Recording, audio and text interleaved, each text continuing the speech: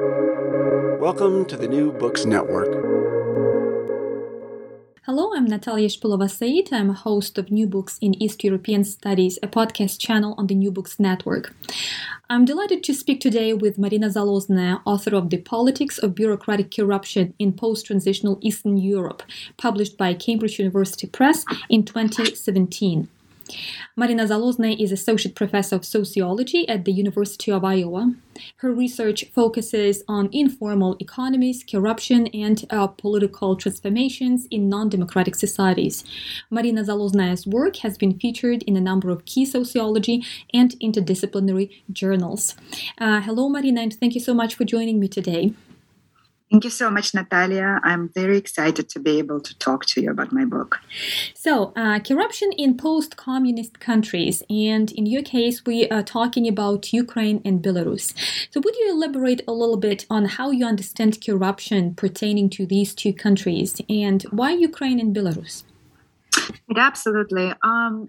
Corruption is a buzzword these days, right? We hear it on television. We discuss corruption in dinner table conversations. And like many buzzwords, it has a variety of different meanings. So I think it is quite important to define the terms before we go any further, right? Corruption generally in the legal world and in the political world refers to the abuse of power for private gain. However, even that definition is not especially narrow, right, and can entail all sorts of different practices. Mm-hmm.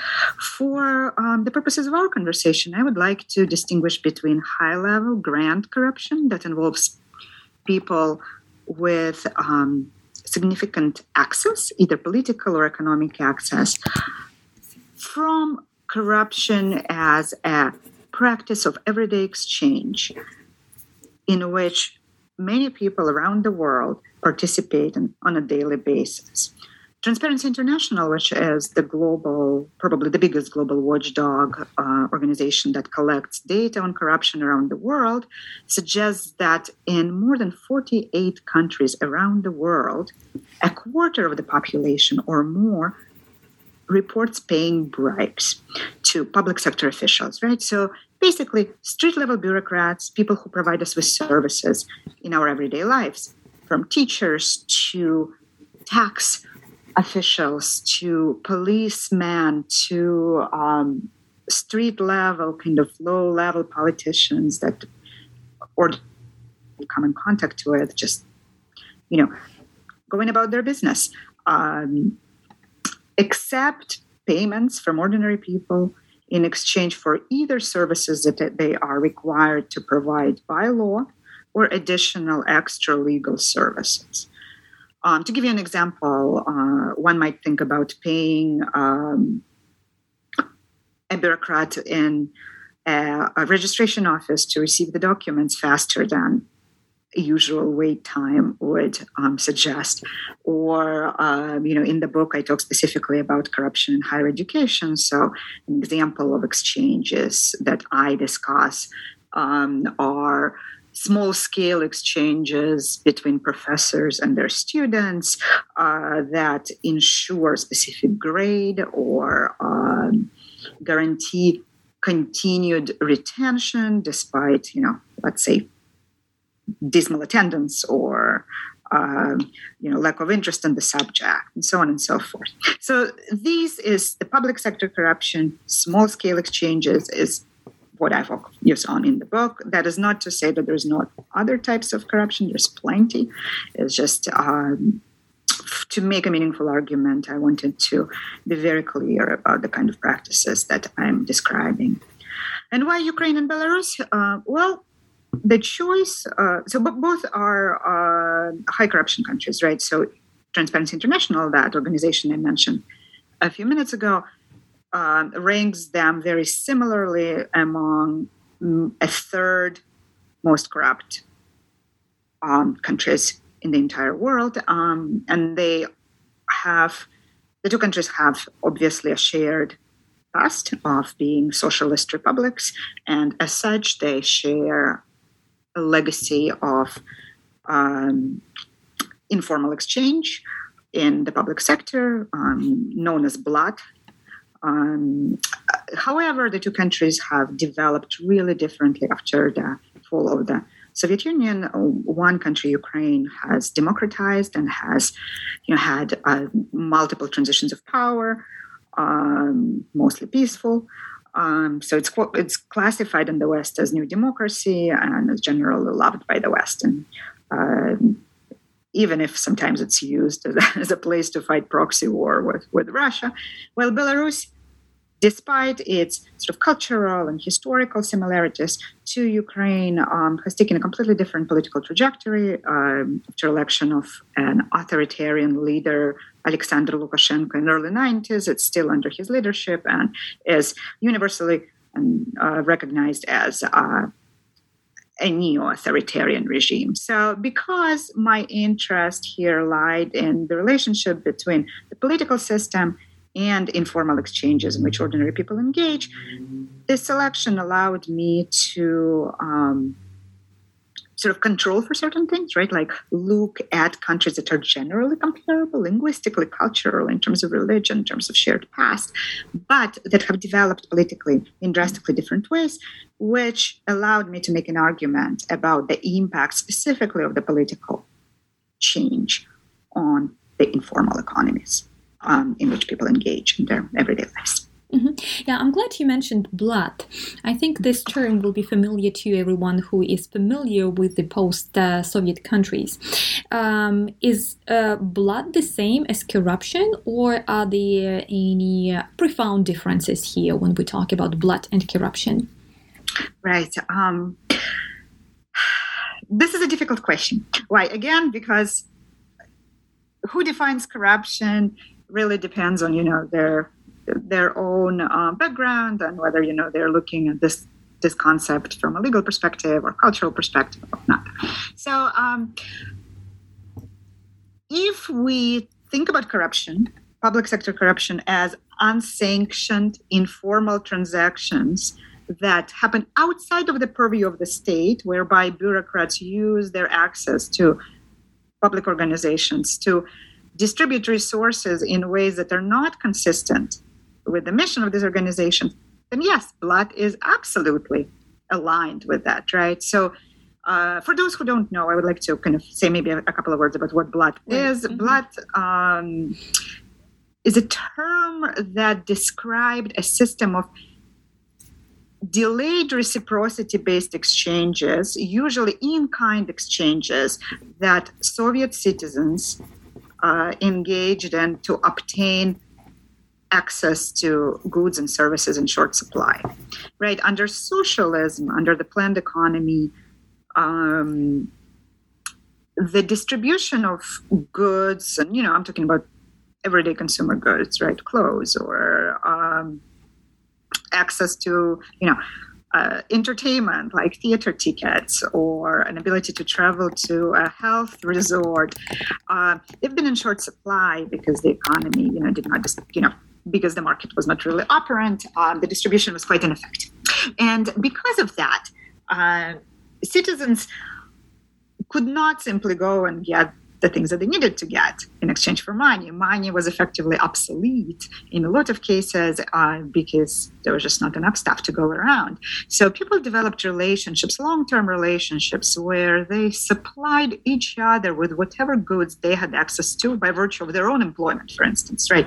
So if you worked at a hospital, you were able to help somebody get an appointment with a desired doctor, right?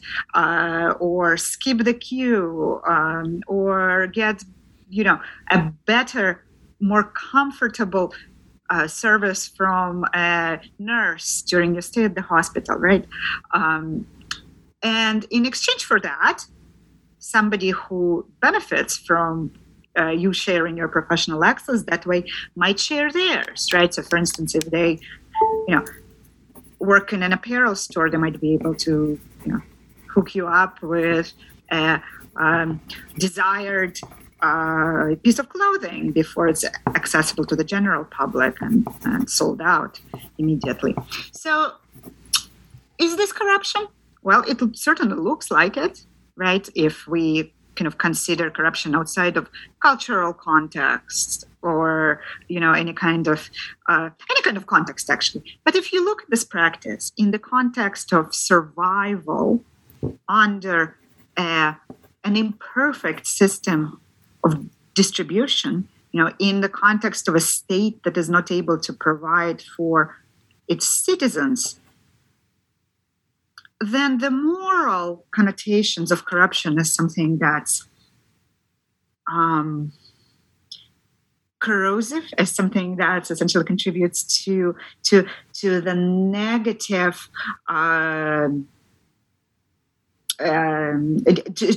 contributes to public life negatively. This breaks down, right? Because clearly corruption here is a survival strategy, is something that's not a choice and should not be seen as reflective of any kind of moral, negative moral qualities of people who engage in it. Mm-hmm. Mm-hmm. Yeah, well, it looks like the more we think about corruption, the more difficult it becomes to even identify this concept, because there are so many subcategories, subtopics that we have to consider. And I'm really intrigued by this kind of flip, right, that we can take with this notion of corruption when we look at it on the small scale exchange, right, as survival, right, not as something that, not as an action that we take to break the law, right, but just to survive.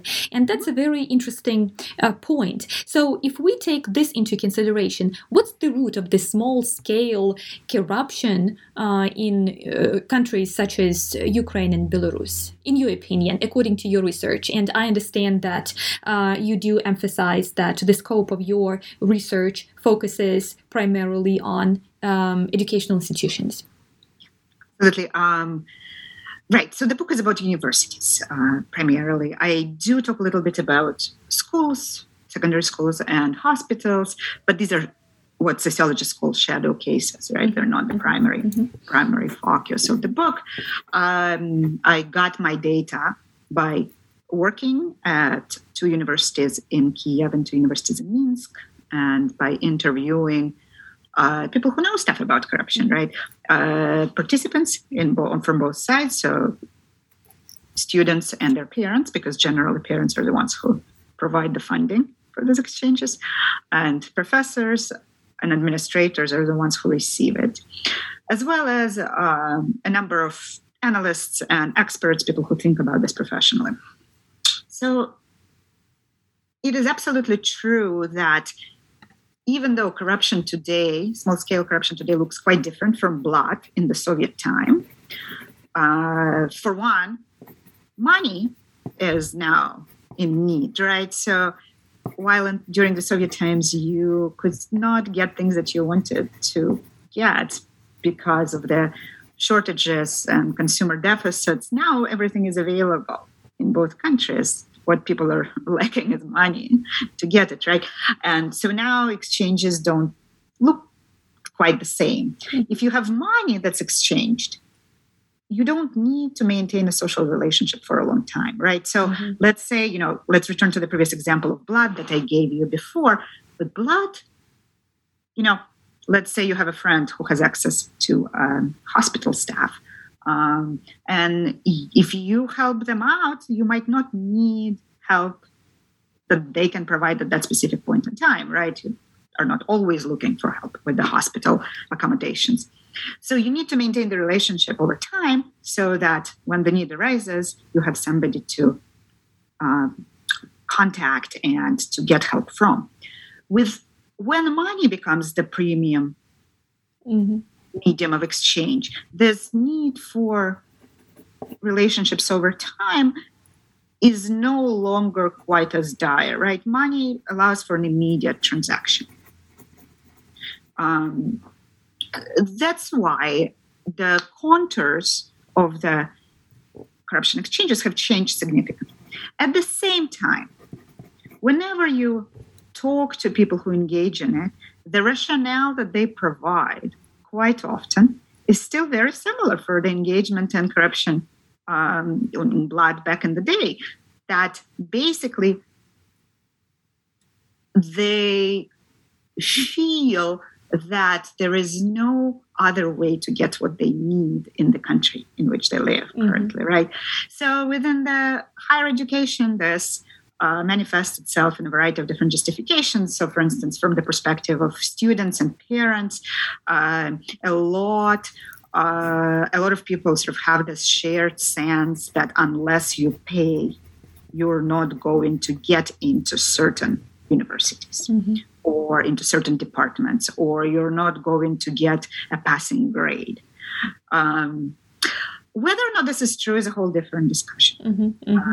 In the book, I argue that in some ways people do not really test this assumption, right?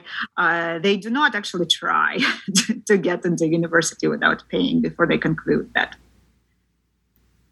it's impossible, right? Usually, it's something that people learn from interacting with others, and they enact this essentially untested assumption, thereby making it true, right? It's a very strong and unfortunate dynamic when it comes to corruption, that sometimes nobody actually wants it to be happening, neither people who receive bribes, nor people who give bribes, but they're caught up in this ultimately inaccurate idea that there is no other way. Now, besides the sort of feeling like they have to do it because professors expect, there's also other kind of structural constraints that people bring up as an explanation for their bribery behavior.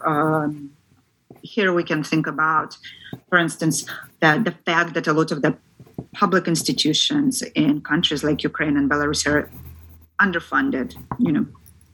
Salaries are insufficient, equipment is outdated.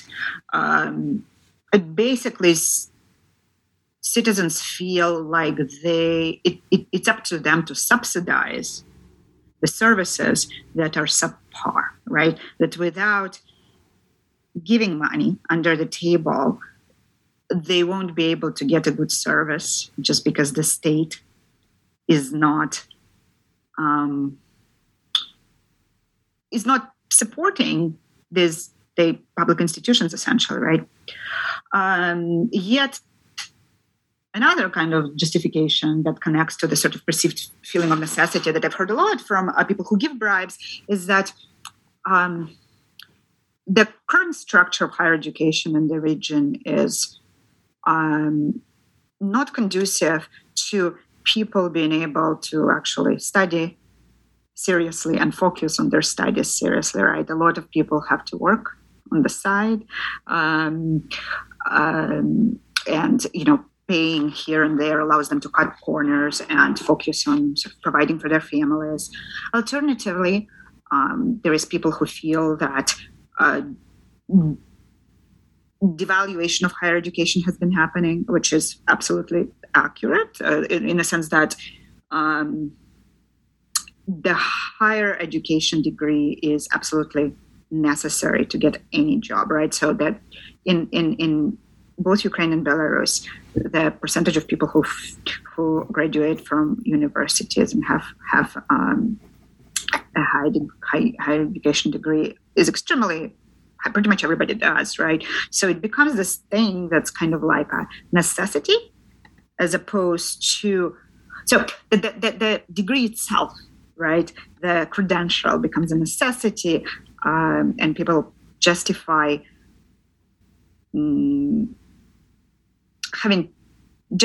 buying it essentially as a way to get around this system that doesn't make sense to them, right? Like, so for instance, they might not be actually interested in being an engineer. All they're interested in is getting the degree and moving on, allowing the employer that they want to employ them because now they have that, they put the check in the box and they got the degree. Yeah. My question is, what was the scope of your research in this case? Because, as someone who received some education in Ukraine as well in the 90s, back in the 90s, some of these descriptions resonate with me. But I think we should also consider what probably regions we also talk about and what universities, institutions, and other things. What other things we consider while we make this kind of conclusion.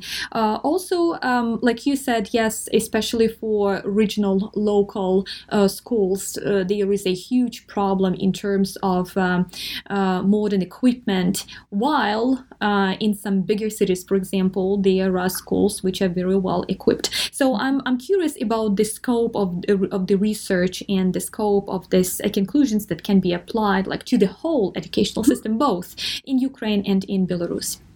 Absolutely.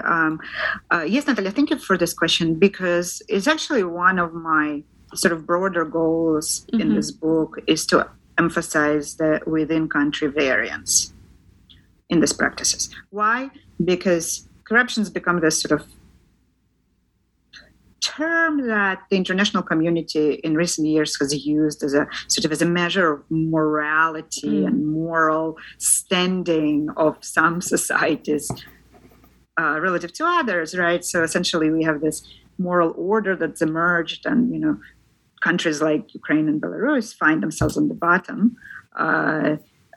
And because generally the unit of comparison here is countries, one country versus another country, then those that do score high in terms of corruption are in sort of the public imaginary are perceived as ubiquitously corrupt, right? Like completely corrupt. Everything is corrupt.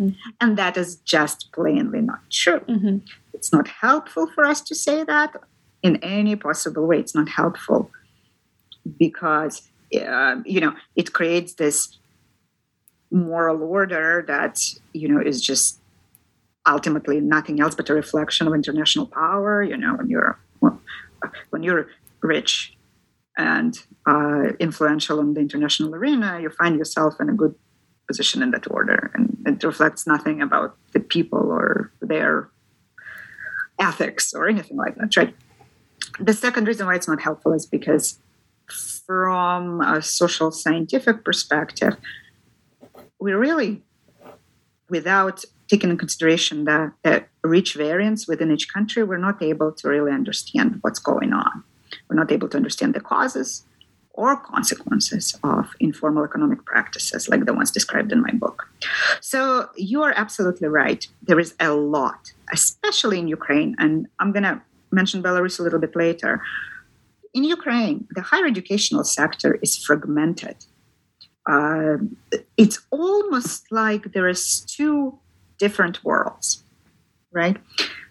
There is a world permeated with corruption, and there is a world where corruption is minimal or non-existent.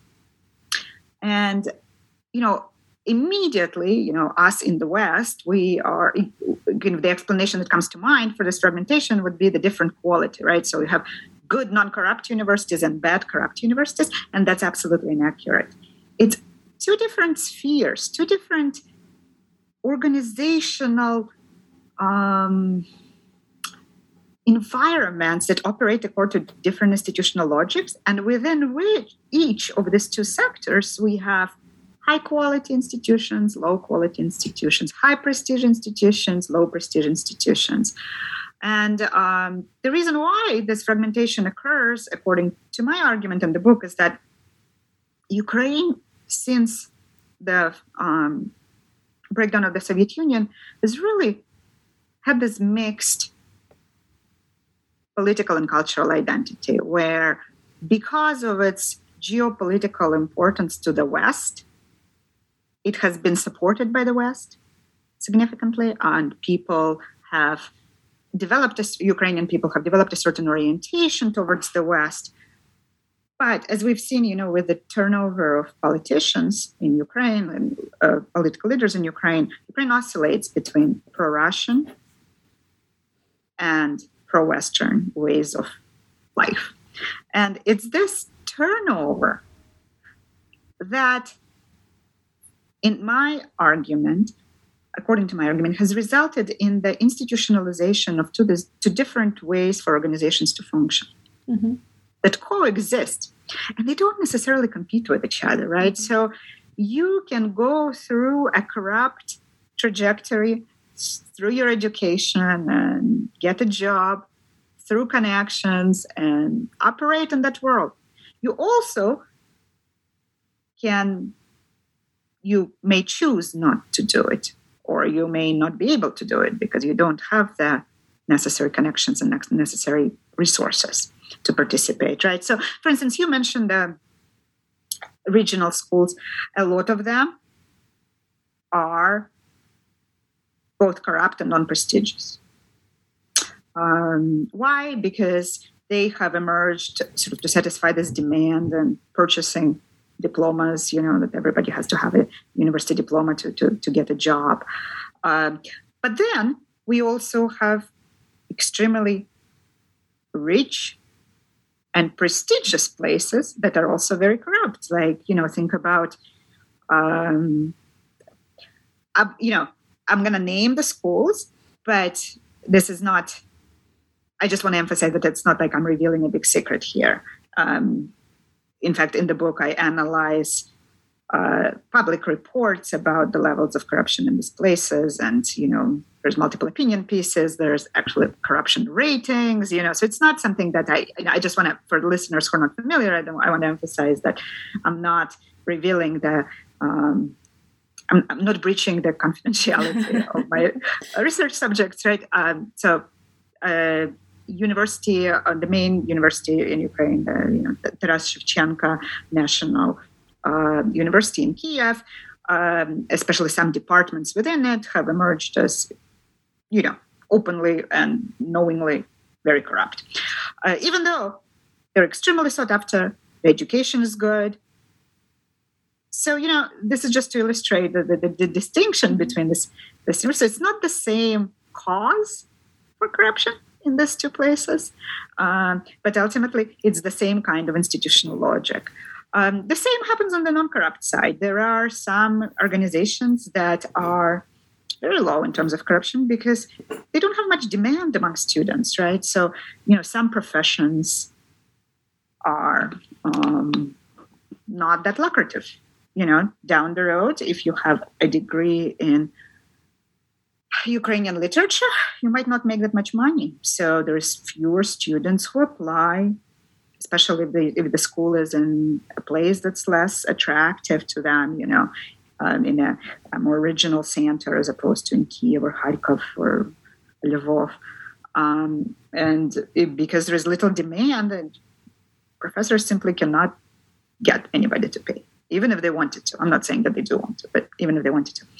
So this is sort of considered a non-prestigious provincial kind of non-corrupt university. But you also have Kiev Mahila Academy that's notoriously free of corruption, even though it's one of the most prestigious institutions of higher learning in contemporary Ukraine, and it has it attracts faculty from abroad, and it's extremely competitive. So basically, the point that I'm trying to make is that there is no one cause for corruption or the absence of corruption. Mm-hmm. Rather, there are multiple causes, but they coalesce in this consistent trajectories that, because of the plurality of the political landscape, have been able to coexist in contemporary Ukraine. Mm-hmm.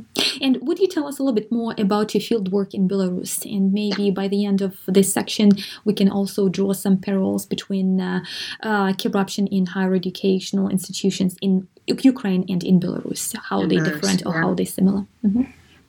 So I did my fieldwork in Ukraine before I did my fieldwork in Belarus. And, I was not prepared what I was going to see in Minsk. What I mean by that is that there was no corruption, right? In universities. I remember going to work and being absolutely amazed. Day after day, I was still expecting that I'm going to see something. I just thought it was a little more hidden because, Belarusian authorities are a little more heavy-handed. There might be a little bit more oversight. But day after day, I saw nothing. My interviews revealed nothing. And I started being less skeptical of this transparency and absence of corruption when I sort of noticed other patterns. One of them, for instance, is that in other types of street-level bureaucracies, like hospitals and secondary schools, there was a lot of it going on. So, I had interviewees, people that I talked to about university corruption, who completely rejected not only personal participation, but participation by anybody they know, while they felt completely free talking about engaging in corruption in other places, right? So that to me indicated that it's not that corruption is hidden. It really is just simply not there. So that discovery early on in my fieldwork in Belarus led me to to pursue that puzzle about the comparative transparency of universities. And it took me on a historical journey back to the beginning of Lukashenko's term in mid-90s, where there was a period there from about mid-90s to early 2000s where people who have worked at universities at the time or who have attended universities at the time consistently recognized as the time where corruption was there. This was the time when Lukashenko did not care about universities much. He is not a scholar or an intellectually oriented person whatsoever, and universities were just simply not on his radars. He was attempting to consolidate his power in Belarus. So there was this really interesting and, from my perspective, really exciting period of liberalization and experimentation in Belarusian universities, where they were starting to teach social sciences, they were starting to teach their students to think critically, they were inviting new pedagogical strategies, multimedia in the classrooms, and in the absence of strict controls, corruption grew and prospered in Belarusian universities at the time. So I would say that during the time, Belarusian universities resembled Ukrainian universities now, right? So I'm not saying that corruption was everywhere. There's probably cross-organizational difference, but there was this accommodation of corruption as one mode of dealing with university. But then in early 2000s, things changed politically. In the election of 2001, university students really emerged as a potentially threatening oppositional force, right? So to Lukashenko, not only did they not vote for him, we know that from the independent monitors of the election, because obviously the official results show them voting for Lukashenko in drones, but that was not the case. Not only did they not support him electorally, they also organized. They organized in groups outside of the purview of the state. They took to streets sometimes. So basically, this is all happening while places like Ukraine is going through a pro-democratic revolution, right? While Georgia has this pro-democratic movement. So at that point in time, Lukashenko realizes that people who are exposed to alternative ways of thinking are not going to like his regime. So what follows is essentially a crackdown on Belarusian universities, where a number of more independent institutions with private lines of funding and foreign donors get closed completely. Others get, a turnover of personnel, where cherry-picked Lukashenko loyalists are appointed with a clear task of making sure that students mobilize for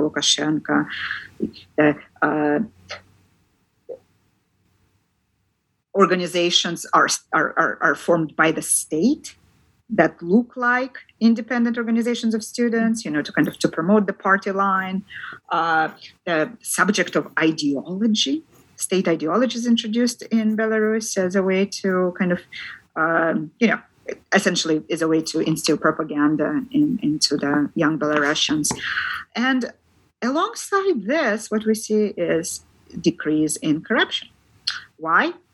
Because universities became this closely observed, monitored places with essentially organizational cultures of fear, right? Where people were no longer free to do what they thought was right, but rather they knew that this is a place where the state is looking over them. So basically, the point that I'm making is that corruption was cleaned out of Belarusian universities, not because of any specific anti-corruption reforms, right? It was a byproduct, ultimately, of a political cleaning campaign and straightened, tightened political grip over these organizations, which I think is, in combination with, in comparison between Belarus and Ukraine, this it's just a really interesting and kind of unorthodox way of thinking about corruption as a correlate of freedoms, right? It only can exist if there is space for it to exist. And usually we think of corruption as just this sort of unequivocal bad, and transparency and cleanliness and accountability as unequivocal good. Well, it's only good if the system itself is good, right? The rule of law is only desirable if the law is fair. The rule by law, that's the case in Lukashenko's Belarus, does not lead to positive transparency. It's not sustainable, right? The second that the controls get less tight, corruption is going to reemerge because it doesn't come from the choices that people make. It's imposed upon. And it's based on fear as opposed to kind of pro-democratic ideals of public responsibility or civic mindedness or other things that we value in liberal democracies. Mm-hmm. Yeah, well, thank you, Marina. I think that's a very interesting observation that a corruption-free educational institutions in Belarus is a consequence of actually corrupted political system and political regime. Mm-hmm. So, and it makes me think of that notion of moral corruption that you mentioned at the beginning of our conversation. I'm not sure if I can formulate my question at this point, but it makes me think about that, like you pointed out, that corruption-free institution in Belarus is still somehow associated with the sense of fear. And the sense of fear is some sort of corruption, probably? Mm-hmm. Absolutely, yes. I mean, what we see happening in Belarus is an inverse relationship between high-level and low-level corruption, right? So, yes, you have less low-level corruption, but that's because there is capture of the state and corrupt methods of surveilling the population on top, right? Because ultimately, it's Lukashenko trying to preserve his power in non-democratic, corrupt ways, right? So, again, my book is an invitation for Western readership primarily to think critically when using this term, to think critically about the consequences of corruption. Who is it good for? Who is it bad for? And connected to that, to develop policies or promote policies that do not go after people's freedoms, but rather actually contribute to democratization. The fact is that the international community spends billions of dollars annually on promoting anti-corruption initiatives around the world. And usually the easiest thing to do is to focus on small level corruption, right? Because top level corruption is hard to get, and then countries don't allow access to international organizations if they start going after important people. So it makes sense why. However, I think that eradicating small level corruption in countries where high level corruption exists is not only useless, it's actually counterproductive. It gets rid of the spaces of freedom that people have in an otherwise unfree societies, spaces where they can come together and do something outside of the state. Yeah, I still have this question about measures which can be undertaken to somehow combat the current corruption. So you partially addressed this question just previously, but I'm still curious about those possible measures that you envision could somehow work for Ukraine, for example, or for Belarus. And it looks like these are two different cases, but still. Yeah, absolutely. Yeah, so I guess one thing that my comments before suggested was sequencing, right? So that meaning that it's not that we don't want to eradicate low-level corruption. We do, for sure. Ideally, it wouldn't exist, but it should come after the measures that are focused on promoting freedom of press, freedom of expression and association, right? Independent judiciary, free elections. Without these things, we're eradicating low-level corruption is not going to get us anywhere. In fact, it's going to consolidate non-democracy. But if these other measures are effective, and in Ukraine, in many ways, they are. Ukraine is a politically free society, amazingly so. And I think that in Ukraine, for instance, thinking about small-level corruption is not untimely necessarily. So the kind of things that my specific research suggests would be useful, I think are primarily the organization level measures. Why? Because corruption, oftentimes anti-corruption initiatives are targeted either kind of on the level of entire country or entire institutions, for instance, changing the higher educational system, the way it's organized, separating master's degrees from specialist degrees or whatever the kind of that structural reform of higher education might look like. Or they're focused on individual level incentives, right? Sort of increasing salaries or increasing punishment for corruption, stuff like that.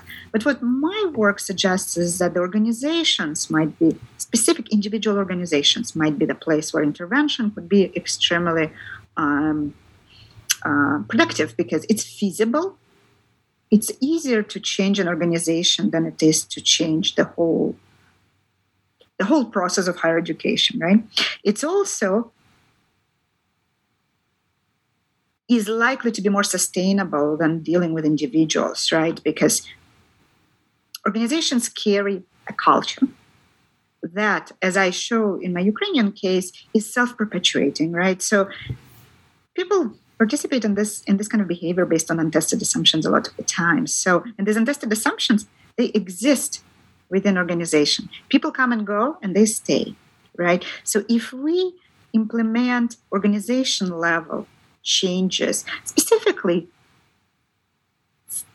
measures that are targeting the transmission of untested assumptions, that can be cheap, effective, and have lasting effects, actually. What this would look like specifically is hard for me to say, as this is not a part of my expertise. But I would invite policymakers to think about the cultural aspects of organizational life, not only about the structural aspects of it, not only about the incentive structures, but also about the ideas that are spread. And sort of embedded within organizations. Usually the final question for my interviews is about your current research. So is it in any way connected with this project that you completed? Thank you for asking it. Absolutely. Yes. I'm actually working on Russia right now. And I am, my current work is very much related to the idea of public sector corruption as freedom. So I changed my methodological approach in my more current work is based on surveys. So national service in 2018, we have implemented me and my colleagues at the University of Iowa have implemented a representative national survey in Russia of about 2,500 people across all Russian regions, in which we ask people about their corruption behavior, right, giving bribes in different institutional sectors. We also ask them about their political beliefs and behaviors. And most interestingly, we ask about their egocentric networks. What are egocentric networks? Just personal networks, right? Who do people spend time with? Who they ask for help? What kind of things they talk about with different people in their network? And one thing that we're finding, which I think relates very much to this idea of corruption as a space of autonomy, because Russia is also an oppressive regime where formal civil society does not exist, right? You cannot just go and form an association without a blessing from the state.